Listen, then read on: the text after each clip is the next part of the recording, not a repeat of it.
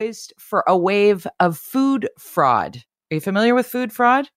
The column is penned by Dr. Sylvain Charlebois, Senior Director of the Agri-Food Analytics Lab and a professor in food distribution and policy at Dalhousie University, and he joins us now. Sylvain, thank you for being here. My pleasure. Can you explain in sort of a Coles Notes, layman's terms, what food fraud is? Absolutely. In simple terms, the label is wrong, or a food product is mislabeled.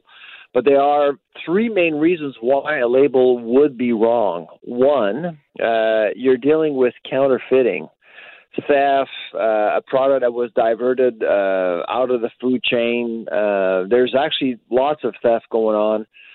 Food is repurposed one way or another without proper oversight. So these things do happen, especially with global food chains. Secondly, adulteration, economically motivated adulteration. So replacing an ingredient with another one which is cheaper. So let's say, for example, you buy a bottle of olive oil. Well, you may actually put canola oil in it in addition to olive oil. And the canola oil, of course, is cheaper. It has happened in Canada before. And lastly, misrepresentation. You may think you're ordering or buying an organic product when in actuality it is not. Or you may think that you're buying a product that was grown and produced locally, but it was imported. So those are examples of what food fraud it looks like. How gullible are we to food fraud? Gullible? Yeah, like as a consumer, because we had I remember the fish controversy. I think it was a couple of years ago when we started looking for the Oceanwise stamp because there was some credibility attached to that because we were starting to see fish. Everything was basa all of a sudden, or there were shrimp priced at $3.99 a pound when shrimp before was $24.99 a pound. Like, are we like, oh, that's a deal, I'm going to buy that? Are we gullible in sort of not?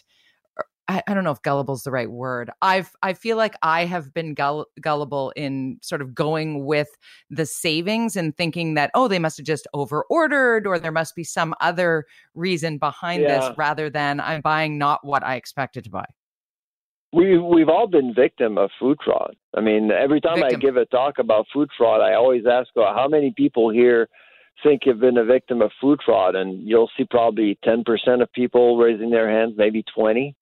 The actual number is 100%. I've been had by food fraud, and it's a massive problem. It's a global problem, and of course, if you refer to the term gullible as an intent to price shop and try to get the best deal possible, well, if you're actually walking into a restaurant and they give you they offer you all you can eat sushi for $10, ask yourself a question: what are you eating? And so, yes, absolutely.